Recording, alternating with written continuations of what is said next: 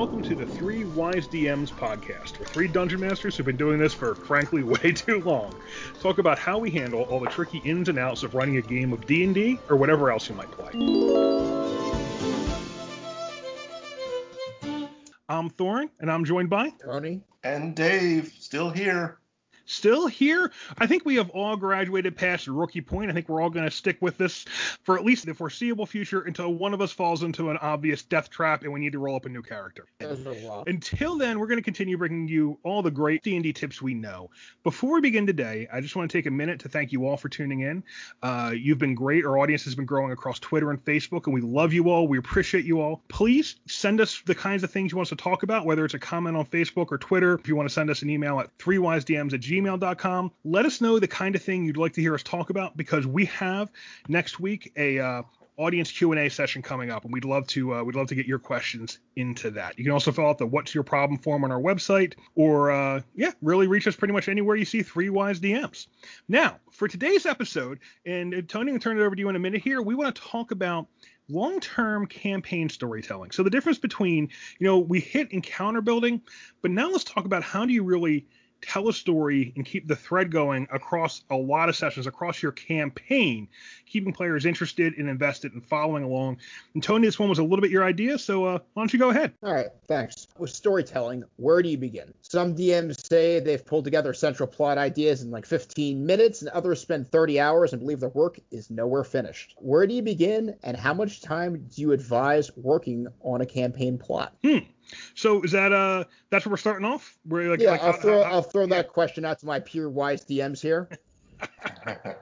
See, this is where I might not seem so wise, because okay, here's where I start. And it all starts the same way. I sit down and I think about what kind of thing I might want to do in a game. So for instance, right now, I've got one campaign I'm DMing, and it's kind of like, I've been putzing around a little bit. Only the one campaign, I have more creative energy than one campaign. I usually like to do two. And so it's kind of like something catches my interest. So right now it's Eberron. And once something catches my interest, whether it's a setting or it's kind of bad guy I want to work with, or a kind of realm I want to work with. Like another one was, I've always wanted to do a little bit of a low magic Celtic campaign. So I get an idea like that, and it's very much like the inspiration for a story. But it's not a whole story. It's more of a setting and a situation and kind of a world I want to play in.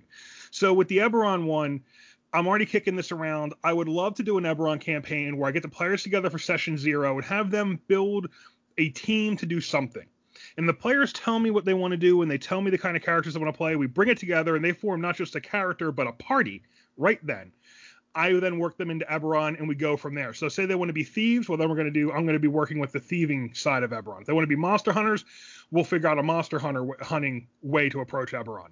With the Celtic one, the idea that's been moving around in my head is it could be pseudo historical. It could be in the real world, but it would be something like, okay, the players would start in the Celtic world, kind of like in the Celtic Britain or Northern Gaul, kind of an uncivilized area that's, I shouldn't say uncivilized, because there's civilization, clearly. I mean, these are the people who became the French and the English eventually. But, it's a setting that is more, more woodsy, more forest gods, more ancestry gods, a little more, you have iron swords, and basically having those people interacting with Romans coming. So the campaign idea I had would be something like, the players start in the Celtic lands. It's low magic, but the players can be magical. That's not necessarily a problem. They can do almost anything they want. But then they would probably start out hunting monsters and hunting forest spirits to protect their clans. But then the Romans start encroaching, and they start maybe one of the characters could be Roman, like an early Roman scout. But the Romans want to come and conquer them. So you set up a campaign where now the players, by about the second or third tier, have to turn around and start trying to befriend these forest spirits to help them fight off the Romans. So it's a little bit alternate history, a little bit fantasy inspired by historical things. But so that's how my campaigns usually start. I get a bug. Something crawls in my head and starts percolating around. I'm like, ooh, I'd like to play with some people in this. I don't want to write a book about it. I tend to have a hard time figuring out the character side of a book.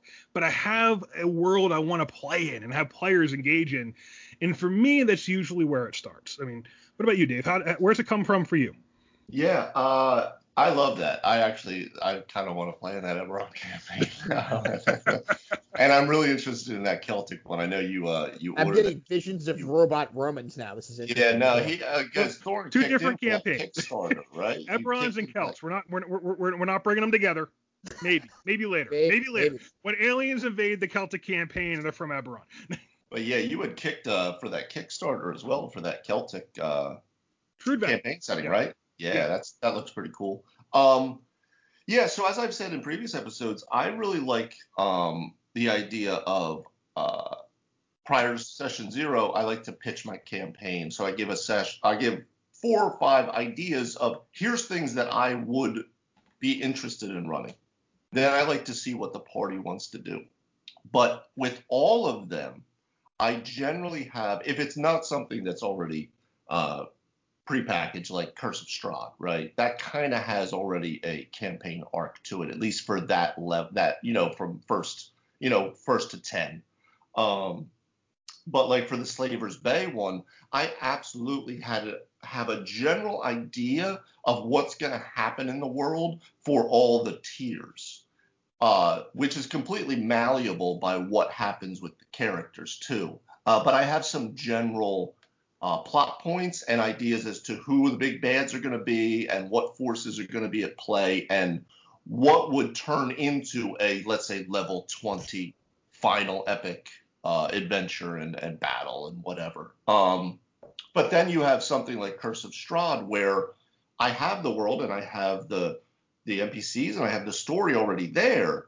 But then I get to take all of these characters' backstories and their own like ideas of their story arc and tie them into the world in a way that makes them let Barovia kind of come alive, So it's not just, oh, this is a cool module we're playing through, but it makes it something special that you'll never recreate, even if you play Curse of Strahd again, right? But yeah, I have a general overview of where it's going to go, that I think where it's going to go. I don't know. I like to keep it simple, especially because it's not.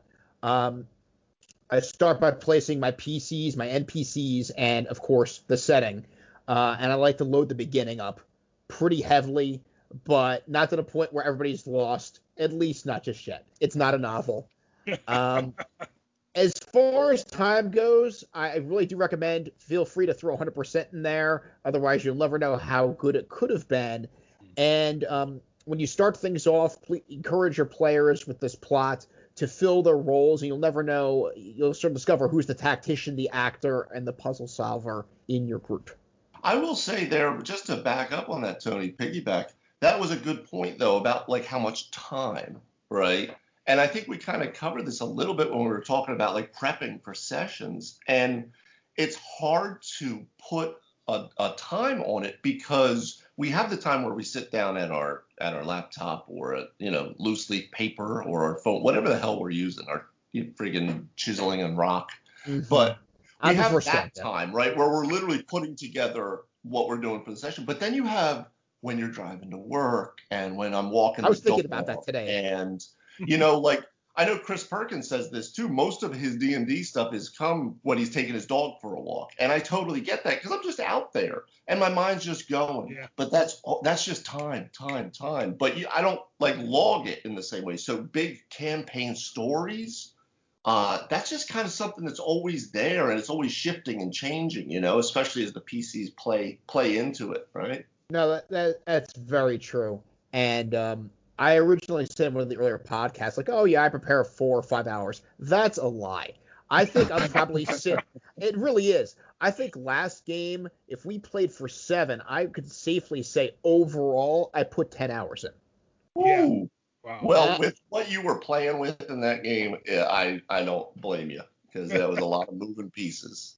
And there is that real divide between when do you come up with your story stuff and when do you come up with like you do your actual hard nitty gritty work of building like the campaign, like the play maps and stuff. I remember, so we talked a couple episodes ago about the campaign where I had the world blocked of magic, where I'd taken Tony's wizard to and cut him off and everyone off from their magic, and that had a barrier around the world called the Imicon Jacinda that had basically sucked all the magic out and was blocking gods and magical energy from getting in. All that stuff came to me when I was working. At the time, this was actually back in college, and it was the summer. and I was working at a graveyard, basically mowing lawns all day, and just out there mowing lawns, trimming around headstones, and just while I'm doing that, you're zoning out and you're thinking about the game. Or when you're driving, if you have a long drive to work, you're zoning out and thinking about the game. That's when I get my ideas. Yeah. And somehow we didn't wind up in a Gothic campaign while you were in this graveyard. I'm kind of surprised. It was a very modern. It wasn't technically a graveyard. It was a memorial park, and the difference is memorial parks don't have headstones; they have plaques in the ground. So it looks like a field, and that's the whole idea. So it was a very kind of open field, and beautiful memorial park. I think it's full up now.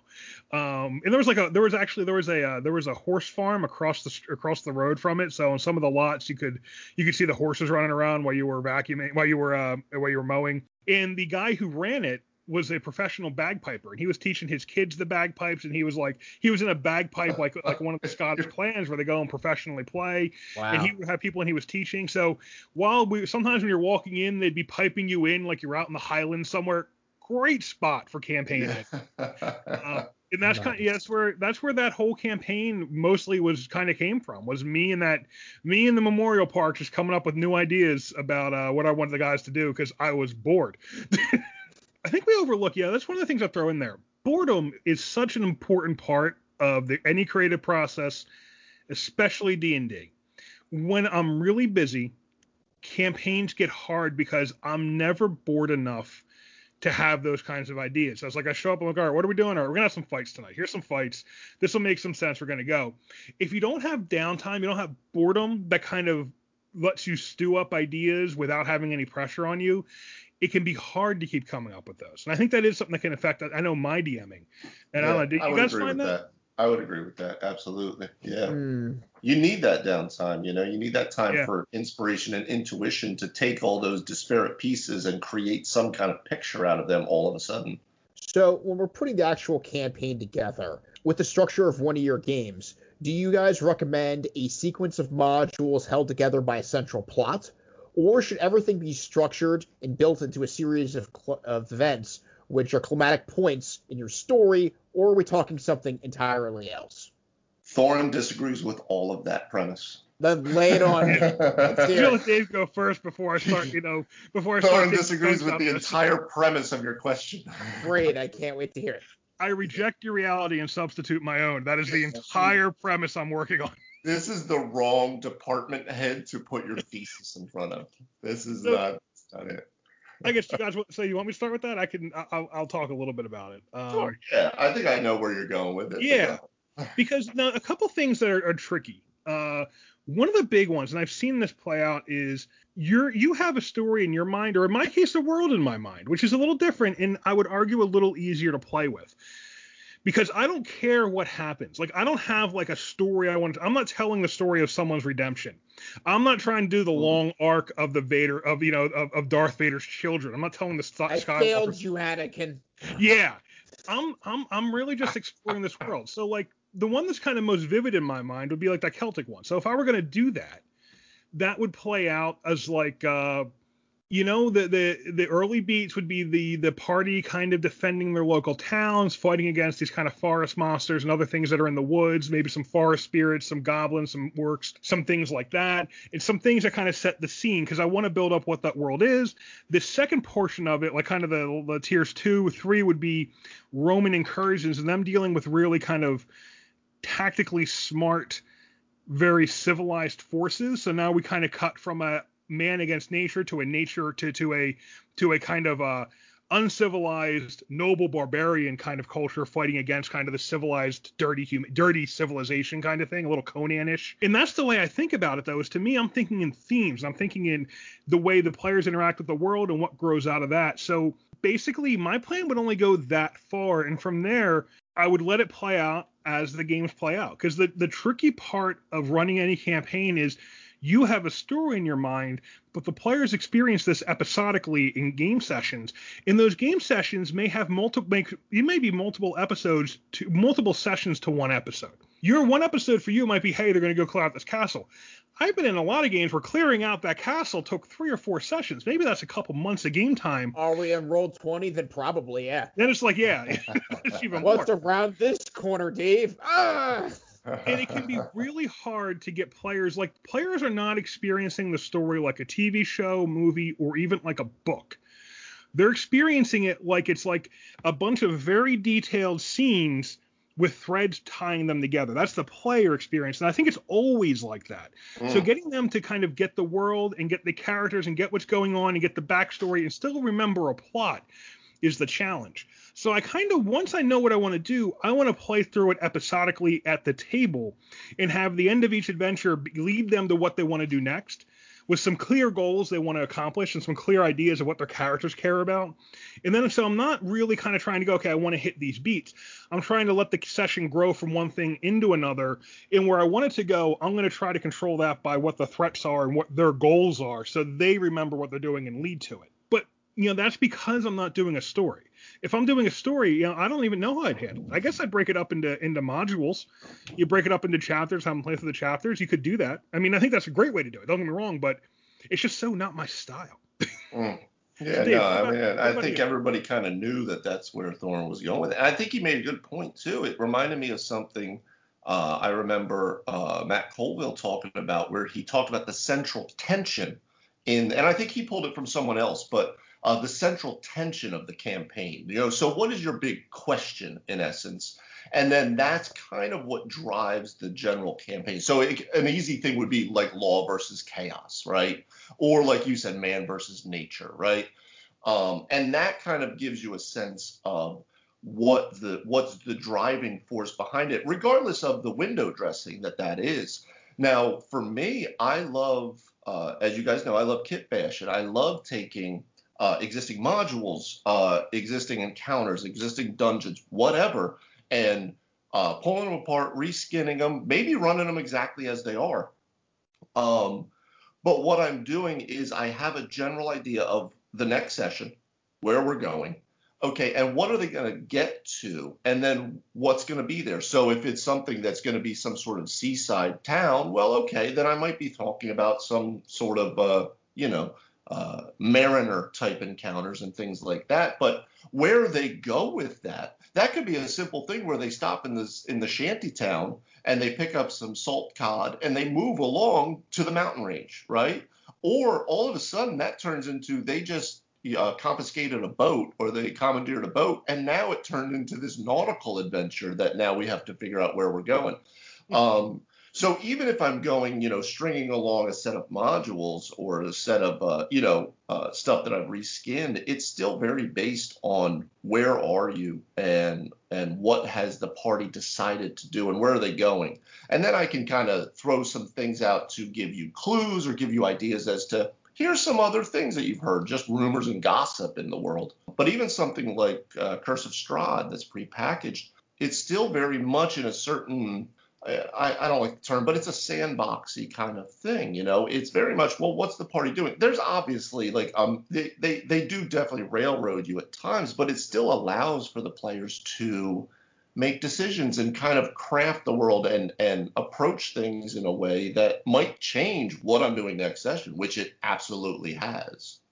Open world, like less sandbox, more open world, right? Yeah. I would say that Strahd is a little less open world and definitely more of a sandbox, if we're going to use those terms, because it just gives you, it's one of the things I love about it, because it gives you here's all of these things that are happening. So in this town, this is happening. In this area, this is happening. In this area, this is the bad, whatever.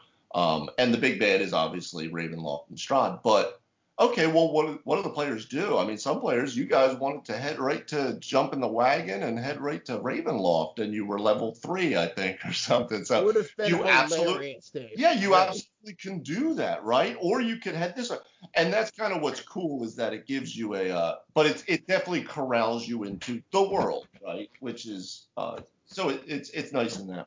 I like that. I think I'm actually coming closer to the way Thorin comes about things, but in my own way. I definitely like to see where the players are taking it, and that kind of decides everything. Well, running a sequence of modules can be less work. unless you're like me and you get bored with the plot and then you plot half and then install, like I said, 250% of your own Oh, I don't know material. what you're talking about, Tone. What are you talking about? Anyone listening to this campaign about what I've done in Storm King's Thunder must be completely perplexed. They're like, Yeah, what? what? I actually want to run it again when we're done. One of us will run it, and we'll see what that turns into, because I think it'll be really, really different. We'll just do a speed run to see if we can do it with the speed run to get kind of one artifact and see if you can win the game that way. Well, yeah, right. One thing that I'm just going to say, spoiler alert on this module, which really perplexed me, a little off topic, was that they only wanted you to hit one of the giant strongholds and then go to the climatic finish. And I'm like, so let me get this straight. You guys professionally drew up 5 other total clan halls, and we're going in one before we go to the big finish? Like, my mind's blown. Like, that's such good material that I appreciate the agency, but yeah, you don't really need to. I gotta say, optional. Totally. When we're done this adventure, I'm buying Storm King's Thunder, and I'm gonna look through it because I want to see. Because Thorin said this before, and now I can see it. I absolutely know when you're off book at this point, and then when you're start. Yeah, and then when you're on book, I'm like, oh, we're in the module again. Oh, okay. It's like if he's not reading, we're probably off book. No, because he's started to do now. He's created his own text boxes now, I think. Yeah. No, there's that's a great tool, actually. Honestly, the second method where you're structuring everything to hitting beats, if done correctly, I mean, it's a lot more work and it's more risky, but if it's done correctly, you're going to create a campaign that hopefully your friends are talking about 3, 5, and even 10 years later.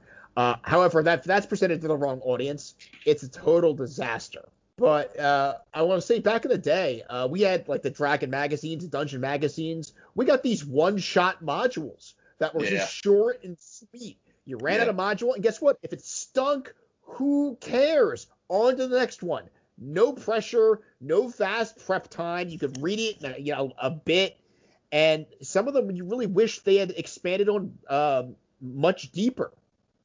You know, people are doing that right now. Like, there's the DMs Guild has stuff like that.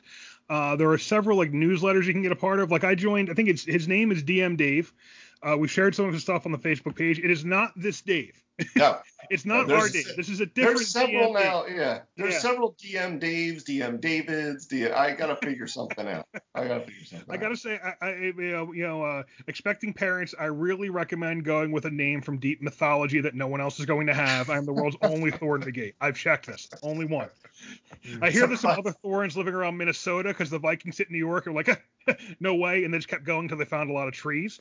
But otherwise, there aren't other Thorins in this in this game. Unless they're actually mountain dwarves, then maybe. Yeah. Right. Yes. A lot of characters. But it's so there are sometimes I could see running a more story-focused campaign sometime.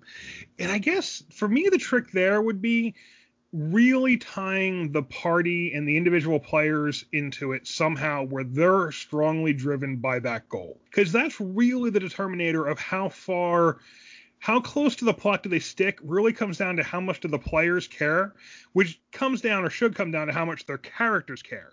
But if their characters don't care, if their characters aren't directly tied into it, or only a couple players are, you wind up having a module where not everyone's really, they're paying attention, but, you're not hooking everyone in the same way. So you kind of need something where everyone's got you kind of got to start them out with, okay, here's your background and here's how your character plugs into the story. You want to go get revenge on this guy because he killed your parents. He stole your parents' farm.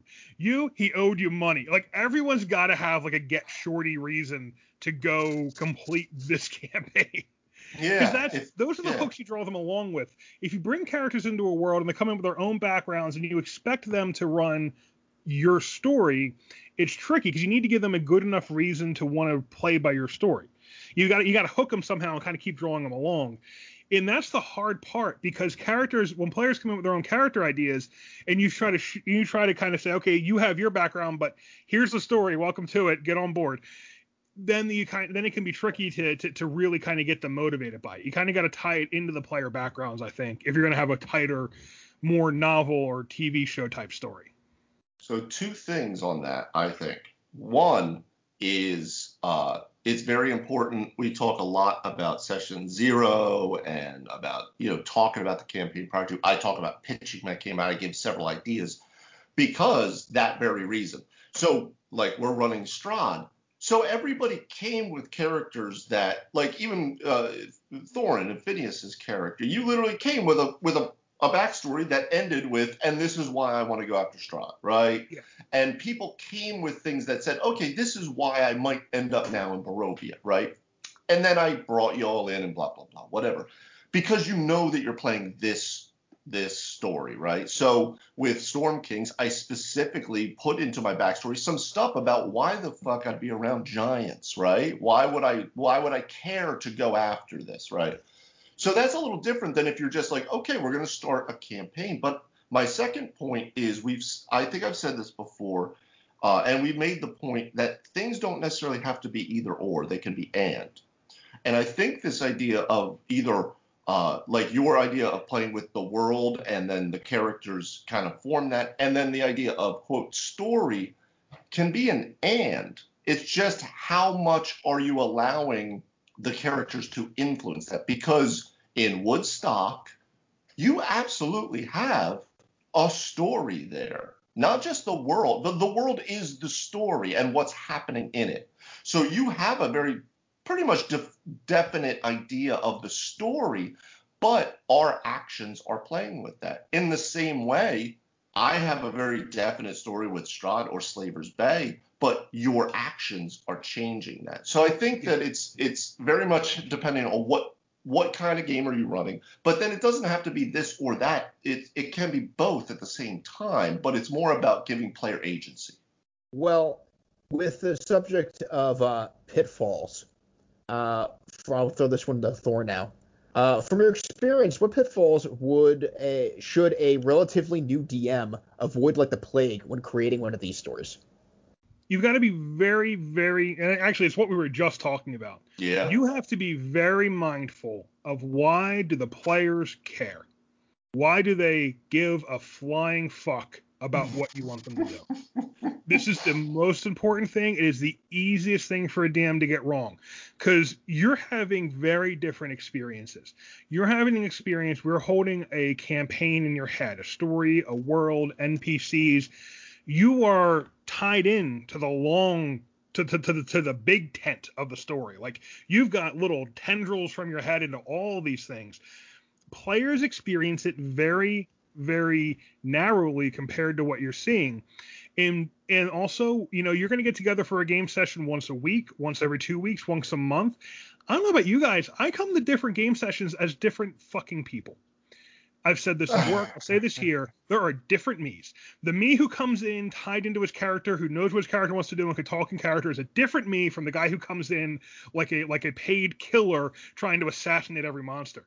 Different weeks, different moods I come in, and they're totally different experiences as a player and as a DM.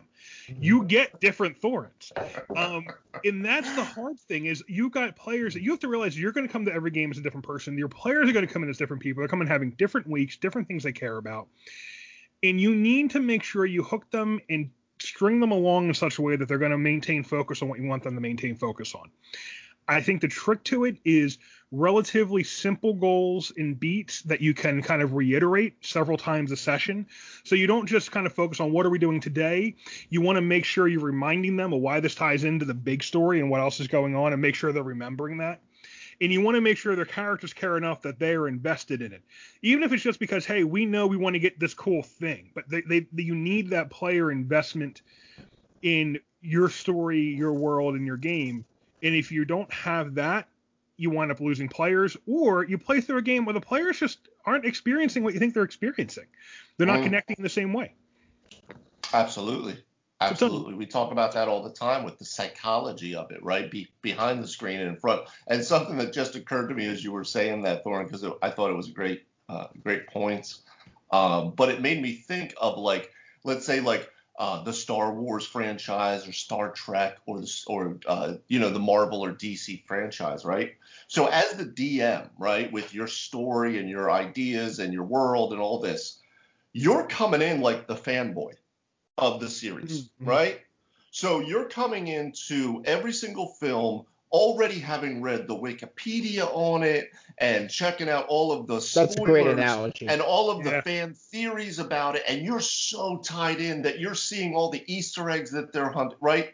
And your players might be coming in as fanboys, but they're probably coming in as people going to see whatever film. They're going to see, The Man of Steel, right? Or Phantom Menace, right?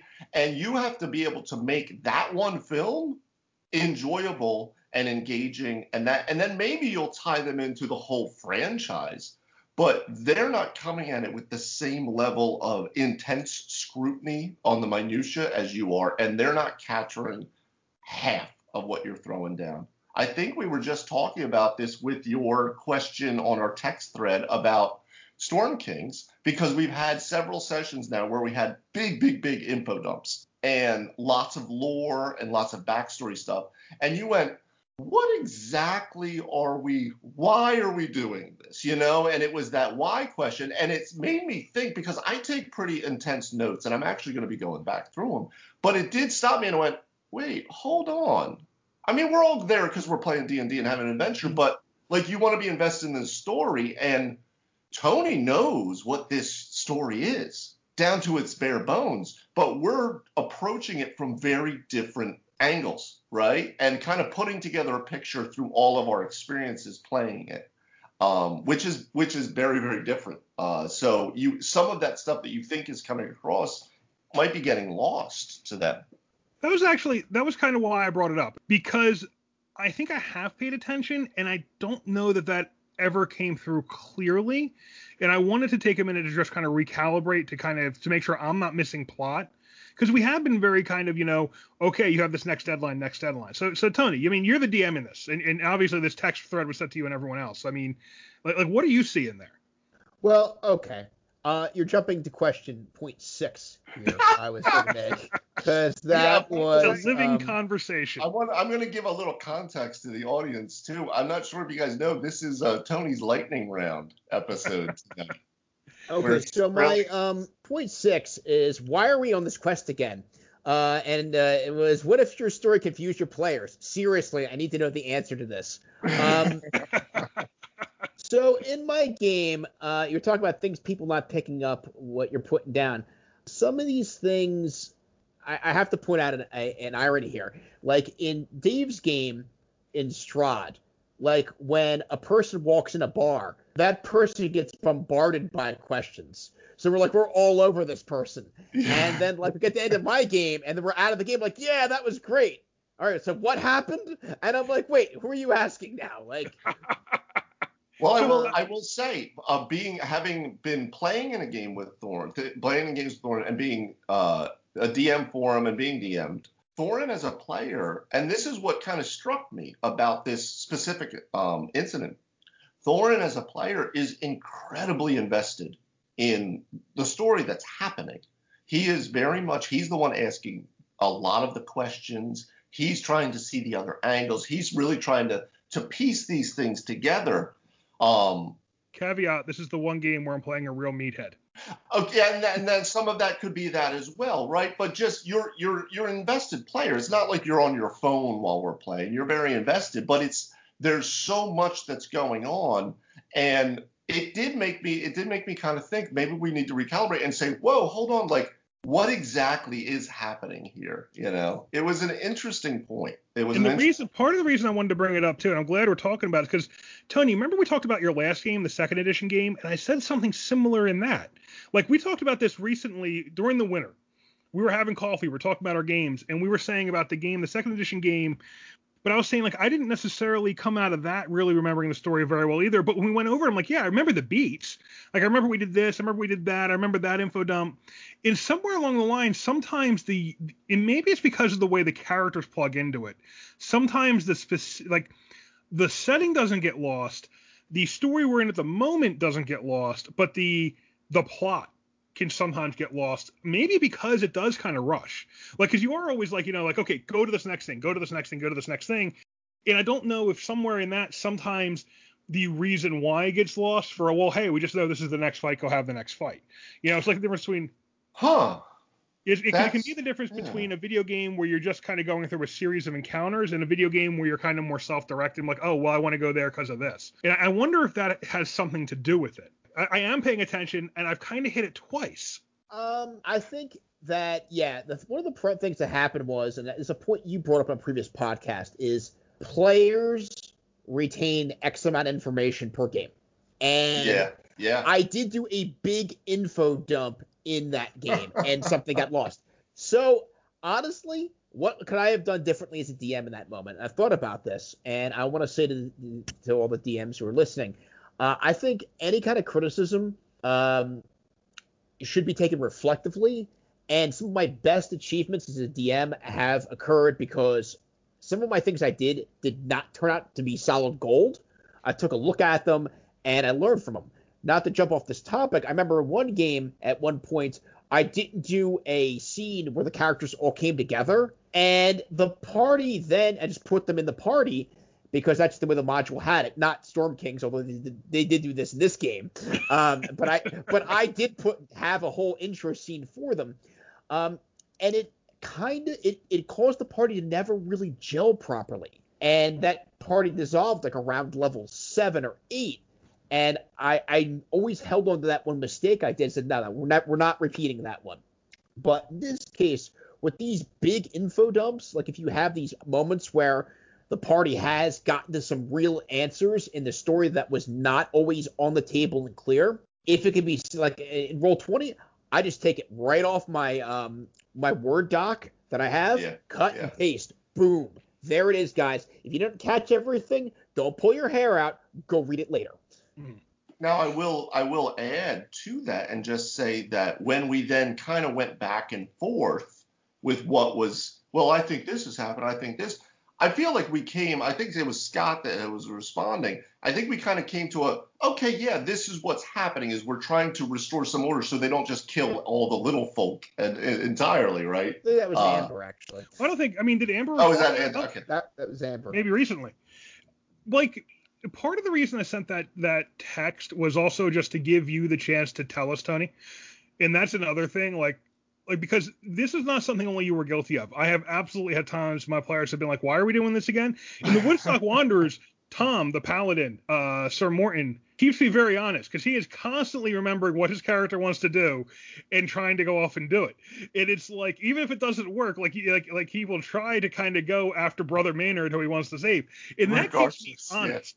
Like, it's like, well, why are we going down? Why are we looking on this tree? I want to go see Brother Maynard. Who cares about the Elven City? Well, no. Is Brother Maynard there? Okay, I guess we're rushing now. I wish you told me that last week. So that was actually part of the reason I'd asked that was I was like, okay, maybe I'm forgetting something Zephyros told us, because the gap is between, like, I can't remember. I don't know if we've seen, like, it's like, okay, we know the giants, the giant council has been taken over by the evil giants who are under the control of Sarkoleth, and the rest of the giants are running rampant doing their own thing, and the king's not keeping them in line anymore, neither is his daughter. Okay, so somehow we got to free the daughter. There's a big question mark between where we are and that, and even like we got to go conquer all the giants to steal all their stuff so they'll respect us when we go walk in and talk to them, feels awfully shallow. Like even that plot, I'm like, really? Like our plot, that just sounds like an excuse for us to steal all their stuff. And so that's like, I'm trying to remember if I missed something Zephyros said, or maybe it never really was connected by someone on the inside of the Giants Council of, here's what you got to do so they'll listen to you and do this. No, that was a hypothesis given by the party. That's not actually the plot.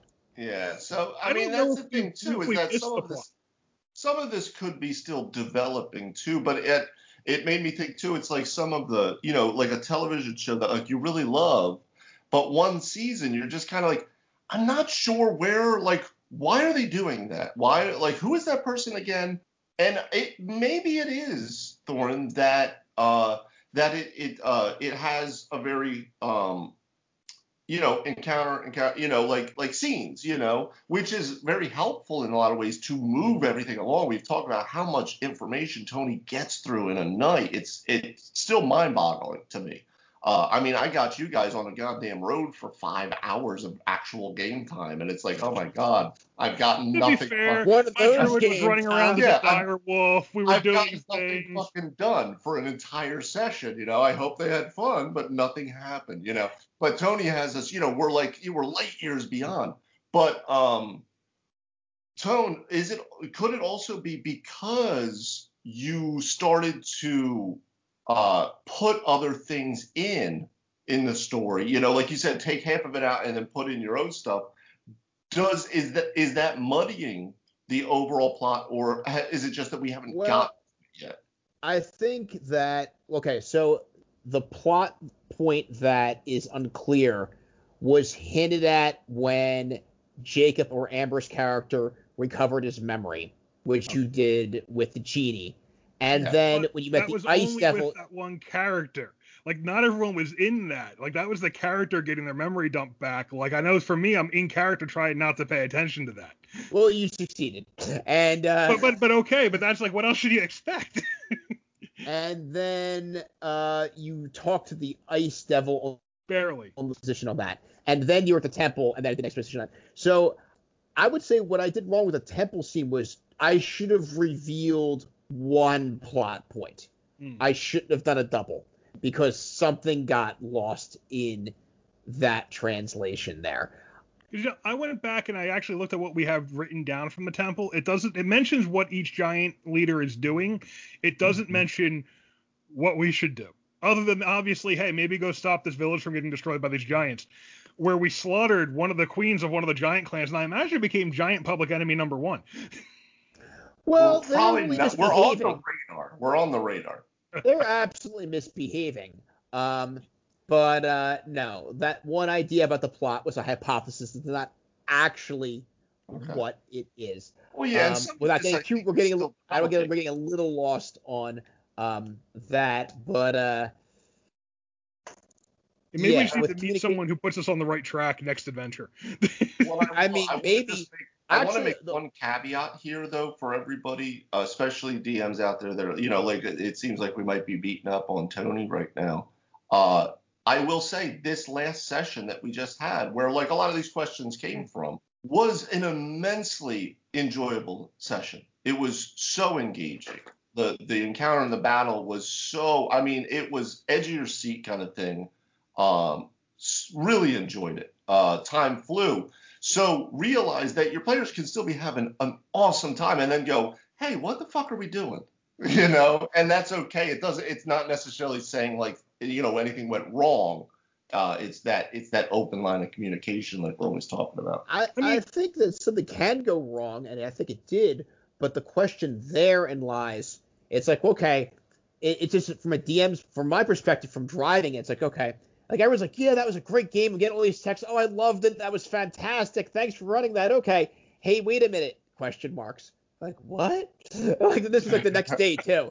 I thought about it, and I actually did go back and check the notes. That's why it was the next day. So my takeaway from that as a DM is control your plot dumps. If you drop too much out there at one point, some may spill out of the glass, and there you are.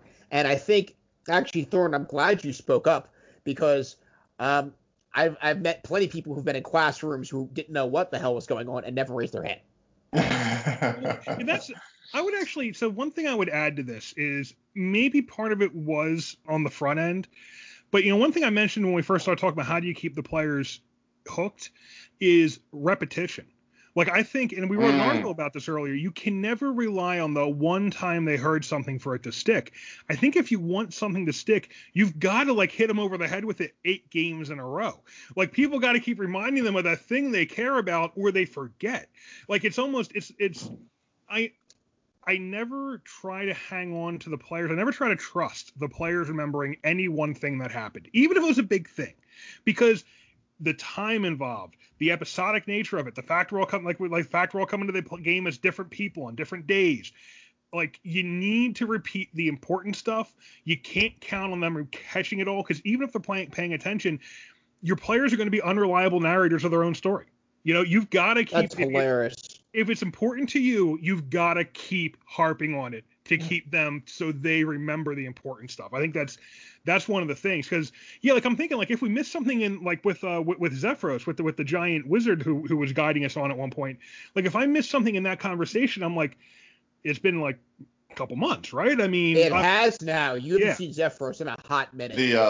I mean, that's one of the reasons that I actually set a small timer. You guys might hear it while we're playing on Roll20. I set a small timer, and then when it goes off, I just yell Strahd as loud as I can, just to make sure that the players hear it at least like 8 times a game. Like, so I'll just be in the middle of a monologue, and then I'll go Strahd, just so they know. But no, that is actually a really good point, Thorn, is that keep hammering it home, until it's, Yeah, because I don't think there's any, like, there's no art of storytelling you can use that makes sure they remember all the details, or even the big details.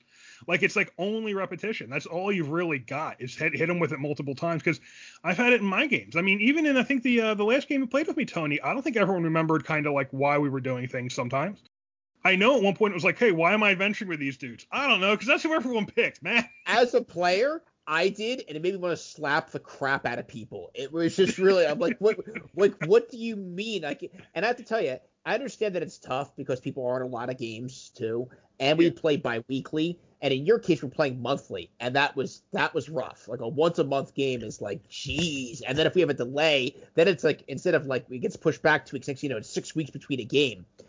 So that's definitely a factor. So going forward, I think I'm going to cut and paste some things into Roll20, control the info dumps, and perhaps we need to kind of do a recap at the beginning of the session.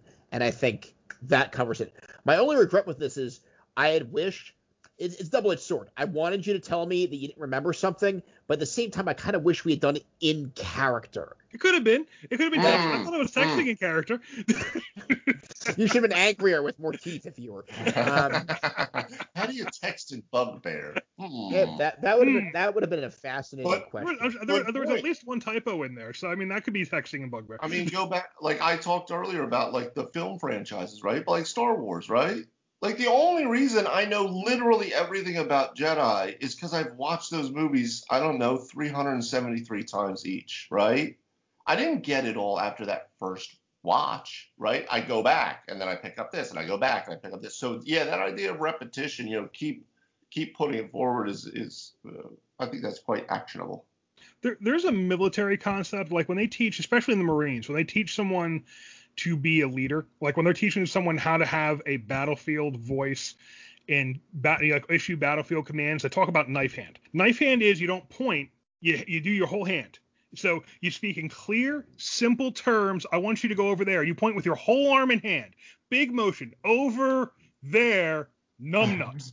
And you just keep it simple. You keep it direct. You keep it so obvious they can't miss what you're doing, so people can understand it and remember it when they're distracted. An aspect of that comes up here, I think.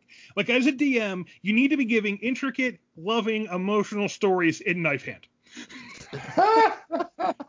I expect to see knife hand now. All right. I'm Italian. I already talk like this. I'll be knocking over everything. All right. Good stuff. So yeah, I think that's. I mean, Tony, does that help you though? I mean, do you kind of do you feel that like that's helpful for you and for the people listening? We're gonna find out, because I'm gonna try these actions in my own game. I'm gonna go, and I am. Like I said, I'm gonna go back through my notes, and I'm gonna kind of paste together. I'm gonna create the red yarn box window thing and have all the connections. It's not a bad idea. One of the fans on Facebook who was talking about our post about pacing, Actually, no, it was one of the memes we posted about how your players don't pay attention. How, the player who doesn't pay attention is basically the two old guys from Jumanji 2. That was so Who's great. Jumanji? Is that Bethany's kid? Is that Barbara's boy? Yeah, is that Barbara's boy? Right. One of the guys who commented on that said they're guilty of it, and they actually have a dedicated party journalist. One of the players draws the diary. Yeah, we used to have map makers. You don't need map makers in Roll20, so someone's the journalist. He's got to write down the party journal. I have a lot of notes, so I'm gonna go through. I'm gonna create it. You know what? In one of my previous parties, I was spoiled. I had someone, and that player, she wrote everything the hell down. Yeah. There's some truth there. I'm not gonna pose a very challenging question, gentlemen. Here, the caption here is he dead? How do you handle when a character who is central to your plot and the vibe to the game dies? Are they dead, or is it time to play Let's Make a Deal? PC or NPC? PC. PC. No one's ever dead. What do you think? Yeah, Dave, why don't you go ahead? I've been answering. No one's ever dead. I mean, comic book rules. Well, no. I mean, just 5e rules, right? Because 5e rules. Well, yeah. So. Dead. And they preface here we this, go. and not easily revivable. Not without real extraordinary. How central to the plot could the character be before they hit the second tier, where you have the ability to bring people back from the dead? Okay. Or there's a priest in town that absolutely can bring it back to the dead. Disintegrate. He's dead. He died in some way. While we haven't hit them too much, there are 100% ways to kill characters in 5th edition. Disintegrate's a big one. So is Finger of Death. If you die from Finger of Death, you're brought back as a skeleton, and you can't be revived. You're a skeleton now under the necromancer's control. There is even at lower levels, ghouls having the write up that they will eat a character when he's down. So if you're dead by ghouls, some DMs will read that as the ghouls will actively eat you during the fight. So if you die, the ghouls have devoured your corpse. You can't be revivified. There's ways to make it stick. There are traps in the Storm King Thunder that you just bypassed. I didn't use some of these guys. There was 2 of them that I looked at and said absolutely not. And DMs can comment on this and say whatever they want. There was one trap. So you're messing with runes in that temple. Before you got to the Oracle, if you hit the fire rune by mistake, so if you hit the ice rune, it's like, oh, Ray of Frost, it's cold, or you hit the lightning rune, it's like, Storm of Vengeance, that's so inconvenient, that's terrible. Hit the fire rune, Meteor Swarm. So my character would look at you guys, then look at the camera and say, well, it was fun while it lasted, and you're on the business end of 20d6 bludgeoning save, 20d6 fire damage. And there's just molecules of everybody. Dave's character would have died 8 times from that attack. There's no way of bringing Roderick back at that point. I still only have 36 hit points. That's an average of 140 points of damage. Yeah. Book trap. And there were rock traps in that temple that did straight book 10d10. I'm like, that was from first edition. That's what Thor's hammer did. Well, that's 55. So that'll put us down, but it won't. That for the party we have, that'll put most of us down. But I don't think it'll take anyone straight to death without being very unlucky, except for Roderick, who he would die. I can't take that much unless I'm Great Bait at the time, and then I might be able to take. But so here's my point with this: character dies, he's dead. Like, you're not just gonna go to the mall in D&D and be like, I had to buy some chocolate reviving potion candy. You put it down his throat, and he springs back and goes, oh, that death was inconvenient. He's dead. So what are you doing here? Do you leave him dead? Or do you or in this character, and of course the player's like, hey, I've been playing this guy for a year and I really like him, and he's dead. Where are we with this? Yeah, I mean, that happens. I mean, I don't think anybody should be so central to this, like Lauren says, to the quote story that you can't have them in it. That's where I would go more towards the world side of things, or it turns into a quest to somehow get this person back. So I've had this happen probably more often than Dave has. Although as we've mentioned, I'm not so focused on the story. I've had it happen in one-player games before. Is the one PC essential to the game? Yeah, the one dude you're playing with kind of is. Unless you have him running a party, which maybe I should have done. That's how, as we talked about last time, that's how I got Samurai Sat here. But you brought him back. Yeah, and I kind of brought it back in a way that made sense, and it was fun. This is the tough thing. So I think my answer is going to depend on the players and the party. So I have many times brought back essential characters, not so much lately, but I've brought them back usually through some kind of divine intervention. Sometimes dead. It's just how your priest gets to meet his deity and get a message, and then the deity's got a mission for them and sends them back. I don't mind doing it. Gandalf the White. More important than do you bring them back is, can you do it in a way that is heavy and it has meaning? Or is it just you're just bringing them back because you don't want to lose them, in which case, what do you do? It's always going to be case by case, because if you're in a situation, if you're in a situation where that player is going to throw a fit and leave the game, you got to think about it differently. Maybe that's okay, but it doesn't need to be. Maybe you work something out then. If there's not a good reason to bring them back, I would rather them coming as a new character. I like having new characters come in because I'm going to have that new character come in with new information. And that goes to what can be annoying when a character doesn't roll with that.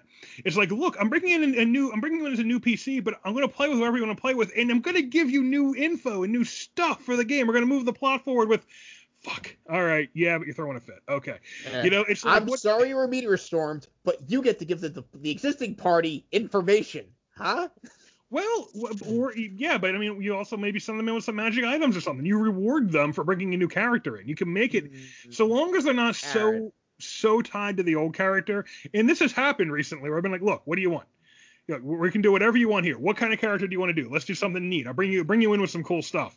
Like, you kind of play, because they're coming in hot with a new character at that level. You can bring them in with new things. You can bring them in with new info. They might have new resources that the other players don't have. So I'd try to probably leave them dead, but I don't see why you can't move them around in the plot, unless the plot's like, okay, you're trying to restore that guy's family's honor. Well, honestly, I'm probably not going to make that guy's family honor that central to my plot, because my plots tend to be more world focused than individual focused. If we're playing like Dragon Age, where part of Dragon Age is trying to put the rightful king on the throne, even in Dragon Age the rightful king can die and someone else goes on the throne, right? You can even swap out the rightful heir there. So I think I would always be able to move on without them. Whether I do is going to have more to do with what I think makes a good story, how can I make it heavy, and how much of a, what's this player? It's kind of sad, because if the player rolls with it, I'm going to reward the player for rolling with it. If they throw a fit and just want their guy back, they might get their guy back with some negatives. All right, you died. Here's some penalties. You can take the new guy with the new hotness, or you can take the old busted dude and he's got a permanently broken leg or something. What about you, Tony? How do you handle this? I feel like this is the ultimate catch-22. Death must be a present factor in the game. It must be real, or you have that lack of tension. If you don't have the lack of tension, if there's no tension in the games, then players are playing week after week. They're like, okay, I assume we're going to succeed, and it's dry. On the other hand, character dies, you can't whip out the big wheel of Limburger and be like, okay, I'm reviving you in some way that does not fit the continuity of the story. First edition, this was much more prevalent because characters would get blown to molecules pretty routinely. Their character would be like all over the walls, the ceiling, and so forth and so on. But you know what? I mean, yes, in D&D, is death typically permanent? No, it's not. But I would not sacrifice my continuity and risk jumping the shark. Yeah, so you'd basically find a way. What do you do to make it worthwhile, though? I will say with that, you guys can, I don't know if you have checked that out, but a lot of people share it around. But it's Matt Mercer's, in essence, reincarnation or resurrection protocol, which is a series. He, in essence, turns it into a group party skill challenge. And the DCs change depending on how many times I think the person has been brought back. And each time the party has to, they're in essence, changing the fates of the universe. So they're having to do something and make rolls based upon that. They're going to scream to the heavens. They're going to do this. They're going to, whatever it might be. And they're making these checks that turns it into a group thing. That this That's matters. interesting. That's kind of cool. It's a cool mechanic. I mean, they do it on the show, whenever people die and whatever. But I think he's actually published it. You can find it online. But yeah, it's a whole mechanic to try to give a level of that gravitas to Dead. So Tony, you were saying like how do you make it feel worthwhile? If somebody's dead and they don't want to roll up another character, and that's going to cause a major problem, or it's going to affect the vibe of the whole campaign, then, I mean, even the Dragon Balls only bring somebody back once. Goku came back more than once, didn't he? And he could have come back again, but he said, "No, guys, really, leave me dead this time." So I want to say Goku came back twice off the top of my head, but the point definitely stands, where we've talked about if Death dies, then it'll take your whole campaign with it, because it's like, oh, my character died. Oh no. Well, what are we playing? Final Fantasy 1, where I just walk his body back to the cleric in town. He's up. Okay. Well, that was annoying. It can't be like that. It has to be like Aerith, not every other time you died. Well, I mean, honestly, I would say one way to handle this is, you die once, you come back, you make a thing out of it. Second time, maybe a devil tries to intercept you from coming back. Maybe he's got his eyes on you now. Maybe he's harassing you. There's gotta be some more skin in this game than oh no, I paid X, to the cleric or the shaman or whatever, because otherwise it's it really strips, the reality of that. You can have a magic world and have plenty of believability, but the believability, death is just annoying, and if you have money, you can come back to life. That just causes an alter, like the House of Cards falls down. But it is, I do think there's some fun to be had in the idea that, okay, you've died in a revivable way. If the player wants to hang on to his character, maybe what happens is he meets some otherworldly being who is now going to bring him back, but you're actually in that otherworldly being's employ. I've had fun with that. I mean, Cass actually did Cass just come back that way once? I mean, basically, he didn't exactly die, but he was effectively, his soul was lost, and he came back as a pile of bucks. I mean, something like that. It's maybe there's other downsides. Maybe you're just getting more and more trapped in a devil's web. Something I think that can be an interesting way to do it. Like Constantine. Yeah, exactly, like Constantine. Or like Jack Sparrow. You have to turn over 40,000 souls in order to keep yours. 40,000? Those are my prices. My God. Well, but I think what started this whole this line of questioning was really more about not if you're fighting the big boss and you go down in a noble, honorable death and all this, right? But literally you walked in the wrong spot and got blasted out by a meteor swarm, right? So almost like accidental death, or death that you didn't really have any choice in, because you didn't choose to. Yeah, the trap got you, as opposed to you choosing a poor direction. And Thorin has said this before. He doesn't mind if you made some shitty decisions in your life and now you're dead. But he's not going to specifically just drop a meteor swarm on you because, you looked left instead of looked right. I think that's a little bit different. So if it's accidental death, some sort of trap like that. I mean, but there's also there are different levels of accidental death. I hate a situation where the DM's like, well, I had you make 6 rolls, and because you failed 4 of them, you die. I don't like characters dying just because their rolls didn't go their way. At the same time, there is something to be said for you want those actions to matter, so the rolls have to matter to some extent. Yeah. So, you split the difference. Sometimes you do die because of the rolls. I mean, hell, anytime you die in combat, you die because of the rolls, right? If the Tarrasque eats you, you're not coming back. Those unforgiving first edition natural 20s. Yeah, right. Well, I mean, hey, there's still Tarrasque in this game, too, and if they eat you, I don't think you're coming back. Probably not. If the Kraken takes your body and decides to mount it as a display under the sea, I don't think you're coming back. Okay, so that's how we handle player death. What else is on your list here, Tony? All right, I got one more before we go to closing here. That's a dumb idea. I'm sure we've all crafted a story or rolled out an idea that we got a lukewarm reaction or was outright disliked. So this can be any terms of a key theme or a story or a setting. So what do? Change course, make adjustments, or full steam ahead? Well, are people literally just being like, that's stupid? It's happened. Trust me. Well, I mean, that's just kind of. It absolutely is happened. For me, like, I just wouldn't. I'd be like, all right, well, peace then. Like, I don't. Like we're having a. I gotta like when people. You never roll that idea and they're like, this is bad. Like never. No, well, no. Well, I'm not saying that. What I'm saying is, like, yes, some people some people that are playing at the table may or may not be engaged in it, but then other people are. But if someone literally just was like, that's stupid, then I'd be like, all right, well, here, then please take the seat. Like, people are, I'm going to say, like, this is just across the board. I love this hobby, but some people take it way too fucking seriously, man.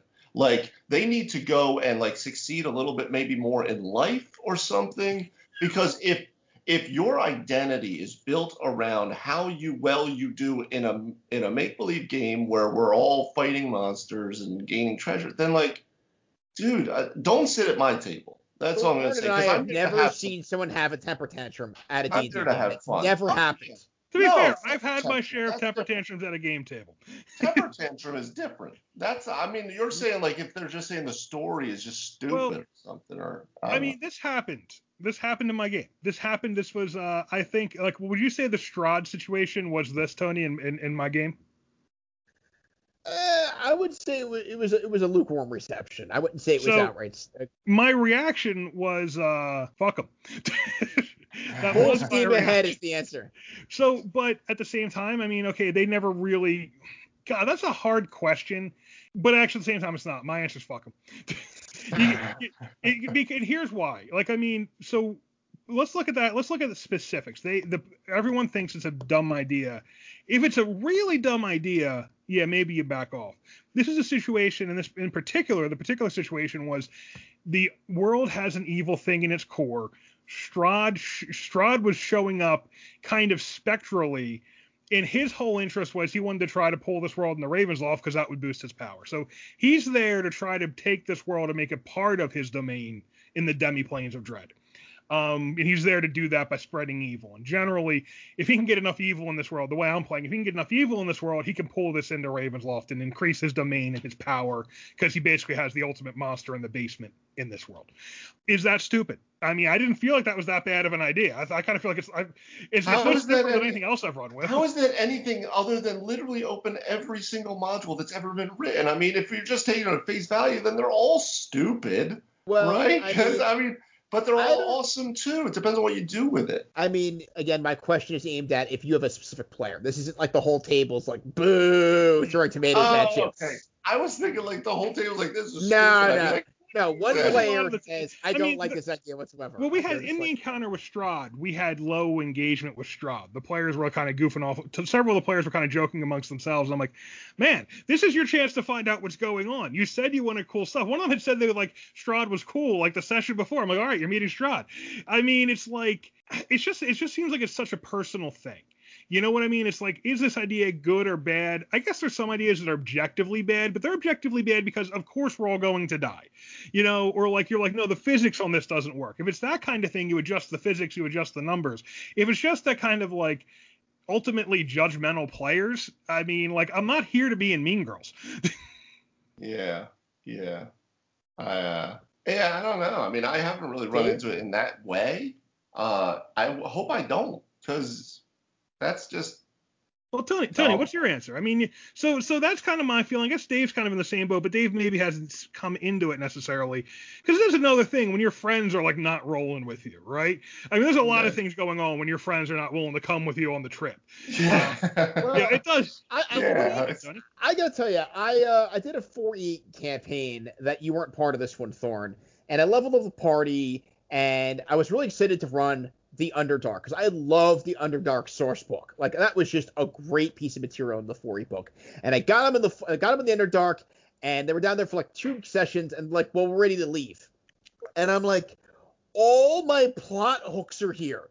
They're everywhere. You're tripping over plot hooks, and there's currently no reason for you to go back to the surface. And they're like, well, we want to go back to the surface. I'm like, ugh. And I was in that awkward DM moment where it's like, I could say rocks fall and you can't, which I hate. That's really like the kiss of death. Or you let him go. And I let them go. But I really felt like I had all this stuff set up, which went completely to waste there. That was definitely a frustrating That game. sounds a little different. That sounds a little different than the way the question was framed. That just sounds like the players said, okay, we want to go this way, but you had a lot of story built that you wanted to get them through, which is kind of back to what we were talking about before, where you got to let them kind of run the ship a little bit, and you can have all that stuff, but at the same time, you can bury them so deeply in the Underdark they can't get out. If you start them in like a but I had deep one drow player city, they're not coming who was out. bitching about it, and yeah, Menza Baranzan, just throw them right in the center, and they're involved in the politics. You can stick them far enough down the bubbles. Underdark that there's no way out of the like. Okay, you're trying to get out. Your whole campaign is now trying to get out. I mean, Driss knew how to maneuver through there, and it took him a while to hit the surface. Still, and there were several encounters. No. I already had one player bitching. Like, the bitching would have hit epic levels at that point. I would have had to have gouged my eardrums out with a letter opener. Like, no, it wasn't worth it. I'm like, fine, you're on the surface. You're in a generic Forgotten Realms setting. All right, time for some generic encounters. What do we want to fight? A mountain lion? That sounds exciting. Did you have a session 0 for this where you said, hey, we're going to have a campaign exploring the Underdark? No, because I started them on the surface realm. And there was an entrance to the Underdark, and things were coming out of the Underdark, and then they went into the Underdark, and they were going to explore that and hit these plot points and these plot hooks, and they just weren't having it. So I am kind of coming around a little bit because of some of and that was kind of the feedback I got in that other game too, was that they wanted kind of more of a lighthearted surface adventuring kind of adventure, and I was like, well, hey, yeah, it starts there, and here's Strahd, and here's the giant spaghetti monster you don't know about underneath the earth. There is a certain aspect of, if you're going from a light camp, when the players come in for a regular fantasy campaign and they get pulled into a campaign where it's going to be heavier or darker than they expected, I do think I would not have thought this before we started having this podcast. As we've gone through the process of this podcast, talking this out, watching some other DMs, I'm now on board with the session 0 idea that if you want your main, and I don't like to ask my players for permission. I really don't. I really feel like this is my world. You're coming in my car. I'm driving. I get to pick the music. Space dinosaurs. Right. But I kind of get it, though, if you're like, hey, I thought I was going to be playing a fairy tale, and instead I'm playing torture porn. Well, then, I guess I can understand why the players That's a little rough. Yeah, well, the Underdark can get a little rough there. No, it's very true. If you want to play Game of Thrones, political intrigue, and they have you, just kicking indoors and killing orcs, that's not what you signed up for. So, yeah, again, know your players, and it's okay to give them a couple different thoughts of things that you would like to run. I'm giving them separate thoughts, but I'm at least going to tell them what I'm planning. Or that. I'm still going to pick the radio, but I'll let them know what the genre of music is, right? But I think it is kind of where session 0 makes sense. Everyone gets together. You tell them what kind of thing the adventure is going to be, just so they get a sense of what can they kind of expect and get ready for what it's going to be and decide if they want to be in it or not, or if they want to kind of lobby you for something else, or maybe you do have 2 ideas. My problem is my process is so focused on, I have an idea I want to play. It's hard for me to give you 6 things because I know what I want to do. And if you take thing number 6, it's like, well, I wanted to play a barbarian, but now I got to play the paladin or the cleric because we need healing. I'm not DMing that. That's not going to be fun for me as a DM. So I think session 0 helps with that. Looking back upon that, I'm like, what do you mean? You don't want to go deep underground and walk around in a mining hat for hours? Like, why wouldn't that be fun? I mean, I kind of, looking back upon it, it's kind of funny, but at the time, I'm like, oh man, there was so much great stuff we could have done. Yeah. And it sucks. It's because you're excited to play with the monsters and encounters and the NPCs you can have in that area you wanted to play. And if the players are like, well, hey, we don't want to have anything to do with this, yeah, it kind of sucks. There goes all that excitement you had. That's all just wasted energy. Thanks, guys. Funny enough, this reminds me just from Underdark stuff, because what was it? Out of the Abyss, I think, is the 5e adventure that runs through the Underdark for the most part. And saw I've that, seen yeah. a lot of reviews on it where people say, like, as cool as it is in the Underdark, it just becomes too much because it's almost just so oppressive, just because it's just constant. It's just constant, constant, constant. So I that might just be the nature of the Underdark too. I mean, yeah, no, even in the upper levels of the Underdark, shit gets real very quick, and it only gets worse. And you look at, like, what Thorne's point was earlier, like why are we doing this? Like, what is our character motivation? Like, let's go deeper into the Underdark, where we go from dangerous to incredibly fucking dangerous. How about better idea? Let's go up to the surface and go clear out a castle that's taken out by trolls. That's, like, by comparison, that's a fantastically safe idea. And watch Actually, the sunset. yeah, that was actually a plot in Baldur's Gate 2. But You know what though? There is something to be said for, and if we look at kind of the players who played through the early, like, first edition and the big legendary stories there was something to be said for the players wanted to delve into the deepest dungeon to get to the bottom level to get the coolest, most powerful stuff. I mean, there can be that as a motivation. I would hope there's that as a motivation, but not every. If your character is very motivated by the fact that he lost a relative and he has to go get revenge, or he's trying to make a name for himself and become a noble in this kingdom, those kinds of character motivations, they're not driven to go to the deepest, darkest dungeon to find the most powerful stuff. You kind of need to build a party of psychopaths to want to do that. But I think if you're session zero and you let them know, look, guys, we're looking at running a campaign. I want you guys to want to go down there and get this thing. Huge legendary artifacts in the bottom levels of the Underdark that you have to steal from under the bed of Orcus himself. Who's up for that? Make me characters who want to do that. Well, then it's different. Then they're building those kind of, like, psychopath kind of characters who want to go down there and risk it all to get that. Yeah, I've come around on session zero. Like, it's not my style of gaming, but I really do see the logic of it now, because something like that, anything where your campaign is going to have a really strong defining atmosphere, you kind of need to have a moment of rallying the troops and saying, like, all right, who's in with me for, X years of stumbling around in the Underdark? Who's down with that? Who thinks that sounds fun? yeah, no, session. I have to give that a thumbs up, and I think how Dave handled when we're picking what campaign we were doing, we're like, here's your choices, and it's kind of like a campaign where you're like, okay, like where Thorne does the open world, and he's like, well, you guys can do whatever you want, and they're like, well, we didn't like that. Well, your ideas suck then, and you drove your own ideas, so it's a real another catch-22. That is what I'm trying to set up, especially because I'm like, well, then what else do you want to do? I don't know. Look, you want to open a bakery? We can open a bakery. You just make a plan, will you?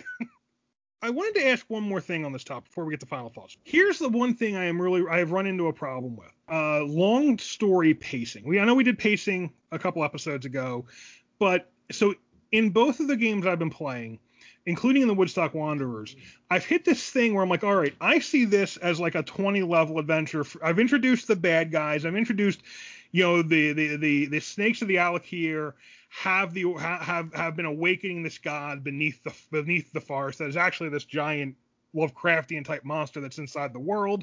He's going to destroy the world if he awakes. They're pulling out their own power, probably because they're going to leave the world before that. Like, he's going to wake up and they're like, okay, I'm out. You guys can deal with this.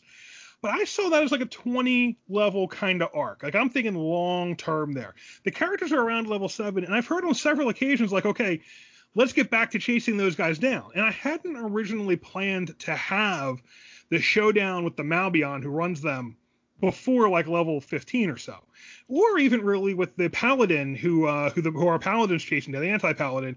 I had seen that as like a later thing, but I'm finding that kind of trying to stretch that out over 20 levels is maybe too long. Like, they saw the adventure, they want to get after it, they don't want to wait and go through all the middle stuff to get there. And I'm thinking about bringing that up. And there's, even from the beginning, I had some ways to do that. There's some other late game stuff I could get into with like kaiju type things, maybe some battle armor. I want to play with that idea. How can I put characters in mechs that actually let them use their abilities in cool ways? That's fun. It'd be neat, yeah. I got to figure, because the problem with most vehicles is, okay, I'm a wizard and I'm now manning a crossbow, trying to fire crossbow bolts when I'd rather fire fireballs. Maybe there's a better way to do that, where you can be in a mech that lets you be a better wizard for the future. But the pacing feels off, and I'm like, I kind of feel like maybe I should have put this Malbion, maybe like the Sir Morton encounter should have been more like level 6 or 7. Originally, they were going to fight him coming out of the temple that they were just in, and I punted that because I wanted to do it in person So COVID kind of pushed it back a little ways. What do you guys like? I mean, in terms of like the story beats, in terms of like, okay, I've got this long-term plan. How do I kind of put this out there in a way that the players appreciate and keep wanting to, and they don't want to jump to the end and they're not bored because we're not getting there? Like, what's your, what do you do with that? Well, I would say if they're going after this mysterious Malbion, who I did encounter when you were playing on the other end of that campaign, and they're like, let's go get him now. My gut reaction from the player side of this is they don't understand that he's apparently that badass that he'd smoke them. So that would need to be established where they're like, okay, we would love to get him. Yep, he is on my shit list. And if we run into a dark alley right now, I'm running away because he'll destroy us. So what are we going to do so we can take this guy down? That's a good point. I have not had him come out for a SmackDown fight. They haven't actually they had the Red Cap fights. That was a bit of a SmackDown. They haven't really had the you shouldn't have fought this dude fight. Yeah, but you also that's tough too because you in essence put out the big giant big bad right out of the gates, So that's like, oh, okay, we gotta stop this thing. So let's put all of our energy towards just like you were saying. The Paladin is just like, why are we doing this? We need to go find Brother Maynard. Why are we doing, So there's some of that. But it's called foreshadowing. Yeah, I know. No, I understand what you're doing, right? Like the same idea as like I brought out Strahd, like session 2 or 3, not so that you guys could beat him, but so that you could be like, oh, okay, he's a big man. He knocked us down. We're gonna get you next time. And admittedly, in that game, I am at the point where I'm like, hey, I think maybe we can take Strahd. Why don't we go find out? I'm kind of there. So that's way different. That's way different because in essence, that whole adventure is only built to go up to like, 10th, 11th, so mid-tier stuff. I will say like with the Slaver's Bay one, because I had ideas as how this could draw out over, 1st through 20th. And in essence, the arcs that would take you through certain tiers were somewhat built. Like, for instance, this whole first part of the adventure going into Thrace and all of this was going to take you through all of first tier. And then second tier would be something, third, so that's a good question, though. It's a good question because if they start to say, well, let's just go beat the big bad, like in the Storm Kings, if we're just like, well, why don't we just go like right to the Giant Council like right now? I mean, we're like level 2. Go get that Kraken. Go do it, guys. But yeah, get him, Ray. It's something. Go get those legendary items. Just go get them right now. I think you should try that. I'm afraid my warrior, my fighter battle master is going to be less cool. Yeah, I feel like he's getting less cool by the level. I feel like I kind of topped him out a little bit where I'm like, he was really cool, but now it's like, well, I kind of have all the stuff. Oh, no. He doesn't really keep advancing the same way some of these magic users do. He'll still be good. I honestly don't know. I haven't playtested a higher level fighter in this system. No, I mean, he's level 8. He can throw a lot of hairy fists. I mean... But that also kind of puts the point on maybe my thinking, and there's other ways I can do this. So there's no spoilers here because I'm not exactly sure what's coming next. I know in general what those players need to do. We're playing this Friday. We're gonna find out this Friday. They're back in the area where the snakes of the Alakir are operating. We're gonna find out Friday how close and what kind of situation they've come back into, how many Gothic Kingdom commoners have been eaten by Ganatathwa. We'll find out this Friday. But yeah, so do you think about like how often do you want to have them fight a big bad? How often do you want to resolve like a subplot, it's not quite a subplot because a subplot is something else. But if your plot has like, do you kind of plan like 4 or 5 major mini bads they fight along the way and kind of mini climaxes they have on the way to the big climax? Do you do any of that? I actually kind of like that idea. I feel that I like scaling bosses. I like scaling XP. I like scaling gold, and I like scaling bosses. Where you finish this game and it's like, okay. You defeated this boss, and we're moving on. And the next boss at the end of this game, if you actually do clear it, let's just say you're making you're finishing everything in this game in this shot. We actually do get some pretty serious playtime sessions in there. You move on to the next scalable opponent, where it's not as simple as saying, well, you killed a hill giant next game, you're killing a stone giant. It's definitely getting tougher. The football's moving, the characters are improving, they're learning more about their powers, their abilities, and I think that's kind of natural in how D&D works. Yeah, I mean, I had a whole, like I said, with Slaver's Bay, like there were so many various things that would open up following like that first tier of play that would take care of, secondary tiers following that. Because if you went this way in the world and hit this town and whatever was happening over there, that would lead to all types of other things. And that would lead, because there wasn't necessarily a ultimate big bad. There were many things that were happening that you would run into as you went along. It felt like a very political campaign. Like, I felt like there was a lot of factions. Well, there is a lot of that within the main city of Zaporra, right? So the main Aurelian Empire and all of that. But there were multiple things that were happening. So wherever you would go, you would start to get things, and then you can just start to up the power or decrease the power of certain things that they run into, depending on when they run into it or if they run into it. It's interesting. We're talking through this, and and we kind of started kind of a little bit kind of like talking about kind of where Tony's game very plot focused and the players maybe kind of losing the plot, losing the forest for the trees. Now we're coming back at the end here. We're talking about the weakness in my style, where it's like, okay, my style is organic, let it grow organically, let them chase along. Except, you know what? Now I am hitting a point where I'm like, maybe I do need some story beats. Maybe as much as it's like an open world, let them do the thing. Maybe I do need some like little chapter breaks here. Maybe I should have done Little Bad, Big Bad, which I kind of have, but I really introduced them both already. Although I don't think you guys have actually seen the Malbion. On the player side, I did. On the player side of it, though, I will still say your game is still running as if there's a story and the beats and the chapters and all of that. It doesn't read as if it's just this, who the hell knows where we're going? I mean, we have a set point. My thought was that we were never going to get to that thing or be able to even come close to it until we were at a certain level of power, right? Well, I guess, there's two things there. One is that when I say I don't have a story, that's not entirely accurate. There is a thread.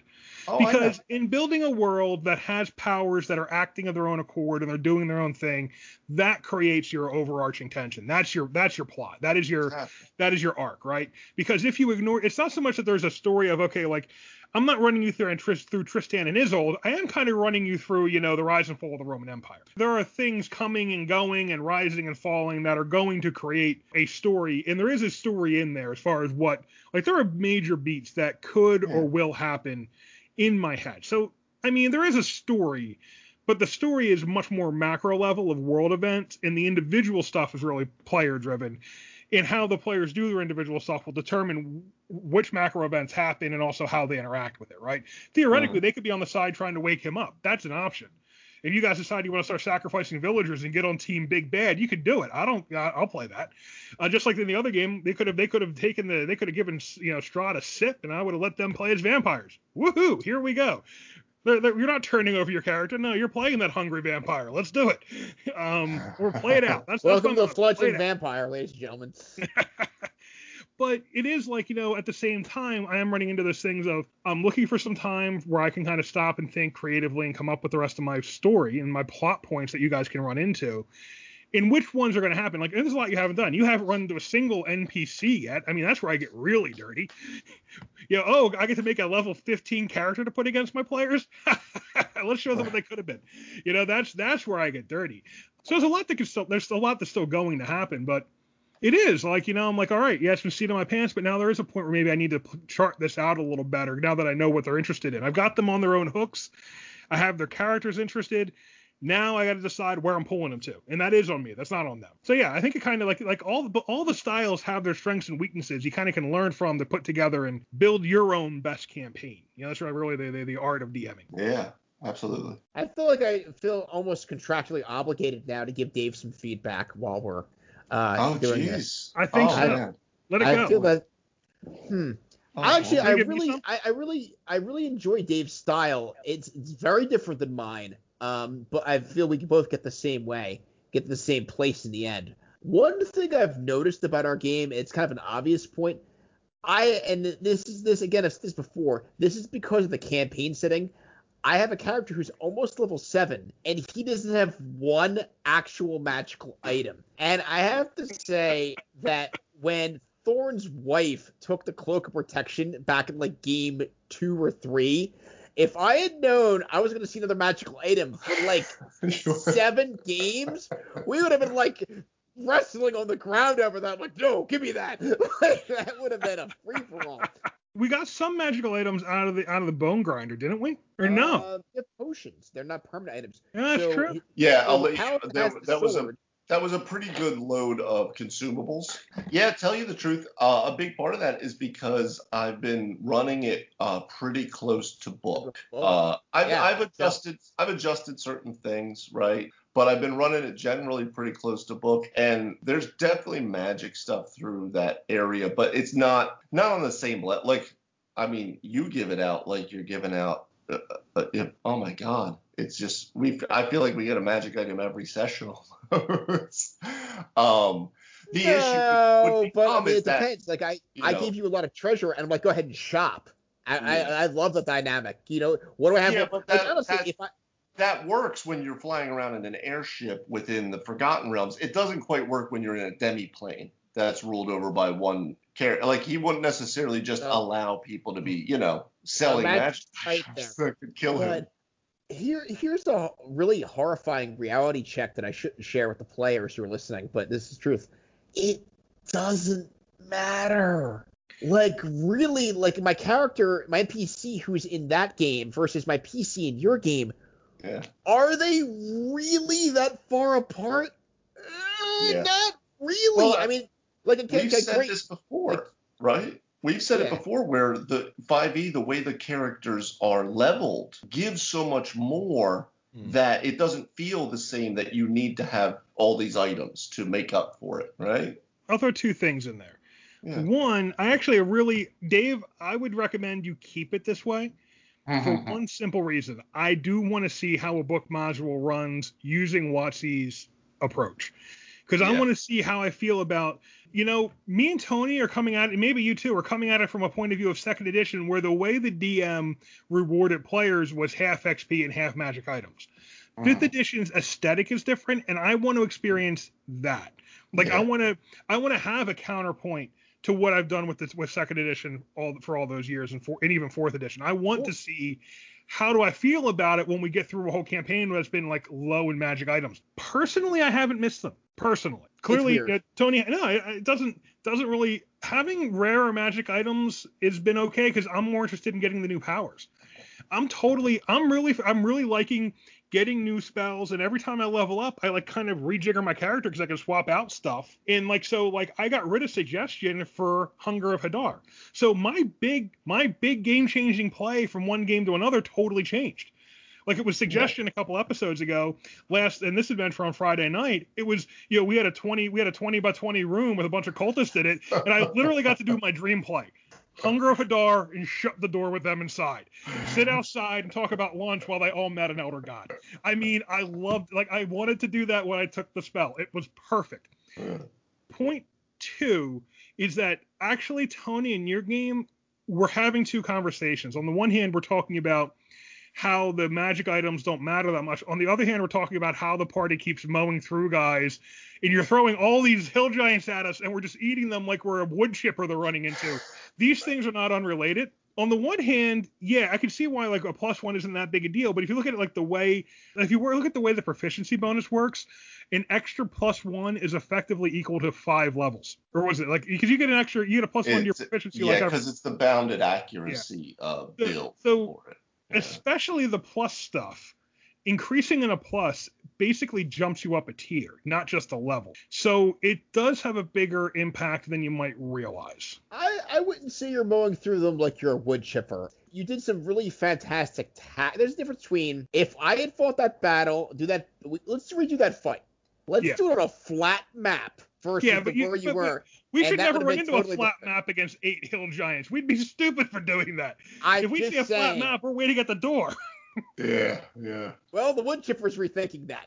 So, I mean, but no, like I was saying, the barn from all sides. I definitely am trying to run it as close to book as I possibly can, though, because of that. Because I also, for myself, want to see how does Curse of Strahd run? How does it play? So that I can say, I like this, I don't like this, but I want to see how it plays out first. And I've been a little bit like that in my games too, except for, I've kind of been trying to, I've never looked in the book at when should players get items. I did look in the book for, okay, so what items should I throw out at what levels? And I stuck to that more, sometimes less. Definitely throw out some higher level items that I technically should have.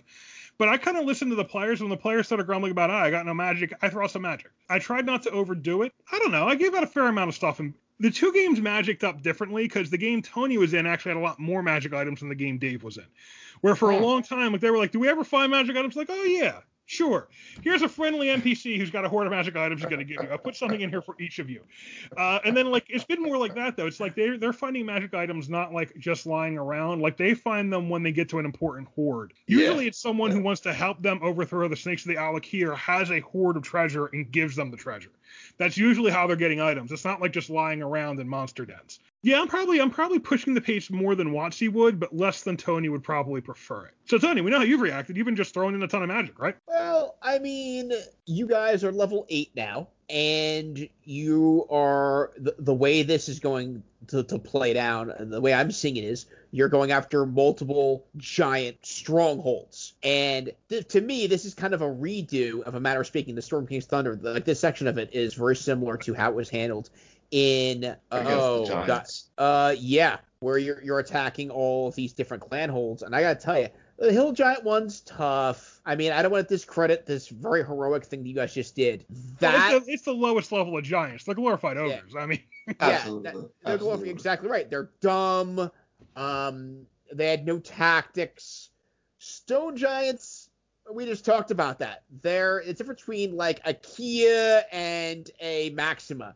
And now that when you guys get up to like Frost and Fire, that shit's real. Like I remember being in second edition where we're in the Fire Giant stronghold, and I'm like, whose idea was this?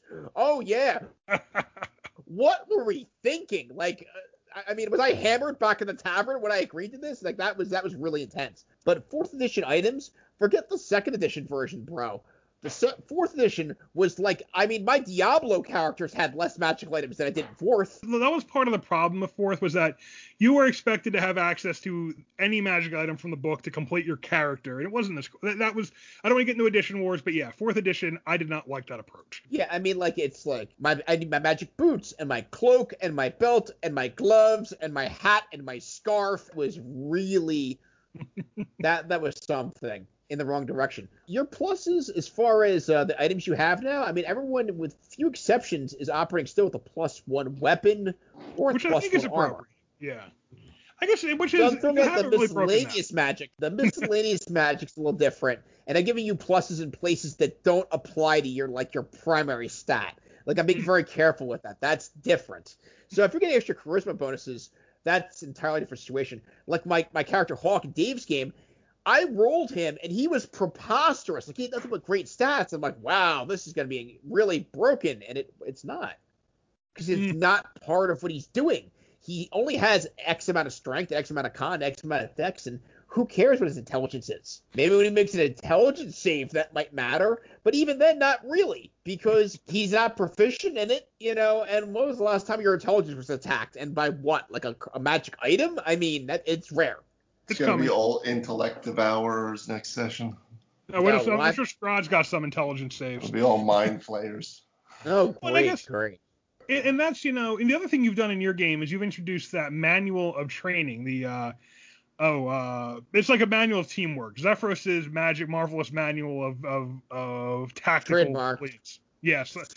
So basically, if we go during a session, we can do a challenge from the book, and that tends to give us a bonus that ties into skills, and they tend to be skills we're not already proficient in. Therefore, there are things we're not necessarily good at. So it's more like bringing up the floor than raising the ceiling, which has been pretty cool. I've enjoyed that. And actually, I mean, some of the things I've increased have been things I have good stats in. It's let me kind of pad that out. It does have me looking at, because we've gotten some of that, I'm looking at like, well, do I want to take the skilled feat and add 3 skills and benefit from some of these things? But it's been, that's been pretty cool too. I don't know if how that'll work out. It means that it would theoretically mean that you don't have any really truly weak stuff. I don't know though. So far, my Zhang still does have weak saves. Definitely, there are definitely still stats he doesn't want to roll. Well, I feel like those are the safe places where I could increase, like I can give you those type of rewards, and it's not train wrecking things. So you have an extra bonus with your persuade, your intimidate. Maybe you get a bonus in your charisma save or something. Great. You did give us each an extra feat. That seemed a little bonkers. I loved it. Is that really giving out an extra feat? Was that really the crazy moment? Well, Polearm Master, because it let me get into Polearm Master early, which gave me basically one of his really cool things several levels earlier than I would have gotten to it. On the other hand, if I had rolled better in the beginning, I would have had Pam to start. So, I guess or Pam at level 4. So I guess it really depends, right? Right. It can. It certainly gives you an advantage, but like a lot of people took like Lucky as their 4th level feat and stuff, and Lucky's fun. Actually, in some respects, I think Lucky's better one than of my favorite feats. It's better than War Mage in some respects because I'm sorry, it's like, oh, I get an extra advantage my versus my concentration or everything that I might possibly need 3 times in a long rest. I mean, if you check the chat about it online, there are absolutely DMs who hate Lucky and they ban it because people luck everything. I had Lucky in Days Game and it came in very handy. I didn't feel like it was ridiculous, but I felt like I really needed it sometimes. Like I want to do something cool and I blew the roll. Lucky, and then still would sometimes blow the roll, which really sucks. The infamous double 1. Like that's some rough stuff though. So, I mean, there's cool things you can do with feats. And I guess, we are far afield. We should come back to maybe the feats and rewards discussion later. Maybe that's another future episode. Really to get into, okay, what are our favorite things to do with rewarding players in game, mechanically and things like that. And get into some of the other crazy stuff we've done.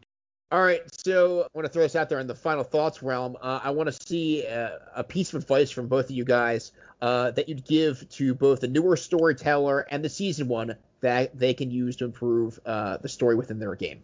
Yeah, it's kind of the same for both. Don't be so focused on your story that you forget that there are people who are actively creating it at the table each session. So prepare for the session, prepare for the next session. For the big, long story arcs, have some ideas, have a thought pattern as to where they are in certain tiers, where you'd like to see the story go, and then allow that to adjust as you go forward. Keep some campaign notes, as it continues. But don't be so focused that you forget that there are people that are actively playing the game with you. For me, I'm just going to go back to one of the first things we talked about here tonight, which is keep in mind the way the players are experiencing your story and what you want to emphasize. What are the really important things you want them to remember, and repeat it. So your players are coming in. It's episodic for them. They're going to be immersed in this for a few hours one day. They might not see it again for a month, depending on how things go.